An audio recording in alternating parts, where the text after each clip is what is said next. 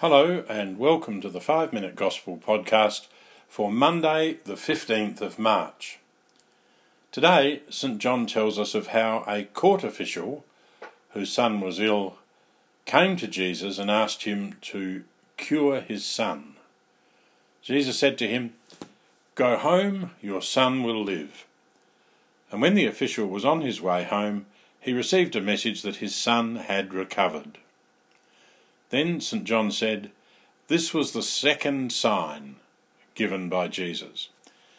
Unlike the Gospels of Mark, Matthew and Luke, John does not record many miracles of Jesus. In fact, he only speaks of 7 signs. They are the changing of water into wine at the wedding in Cana, healing the court official's son, which we read today, healing the paralysed man at the pool of Bethesda in Jerusalem, feeding the 5,000 people with a few bread loaves, walking on water, healing the blind man, and raising Lazarus from the dead. Toward the end of his Gospel, John said, there were many other signs Jesus worked and the disciples saw, but they are not recorded in this book.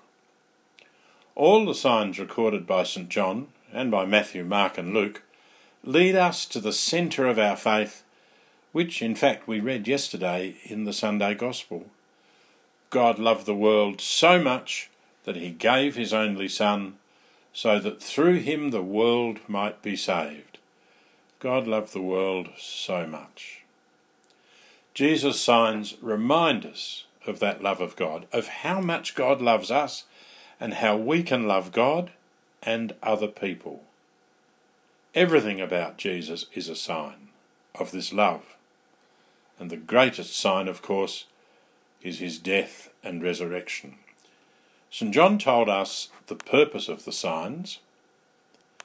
He said, "These are recorded so that you may believe that Jesus is the Christ, the Son of God, and that believing this, you may have eternal life." Now, when Jesus' earthly life was complete, he left a continuing sign of love in the world.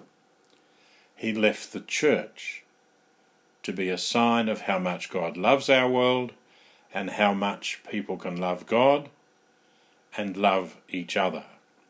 The church exists so that people may believe that Jesus is the Christ, and believing this, they may have eternal life.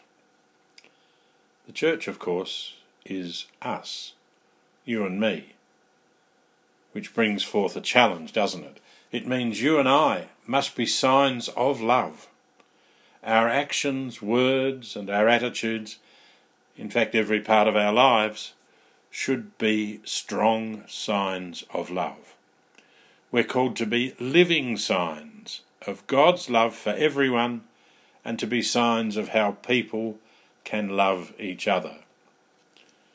Pope Paul VI wrote an encyclical 45 years ago called Evangelization in the Modern World.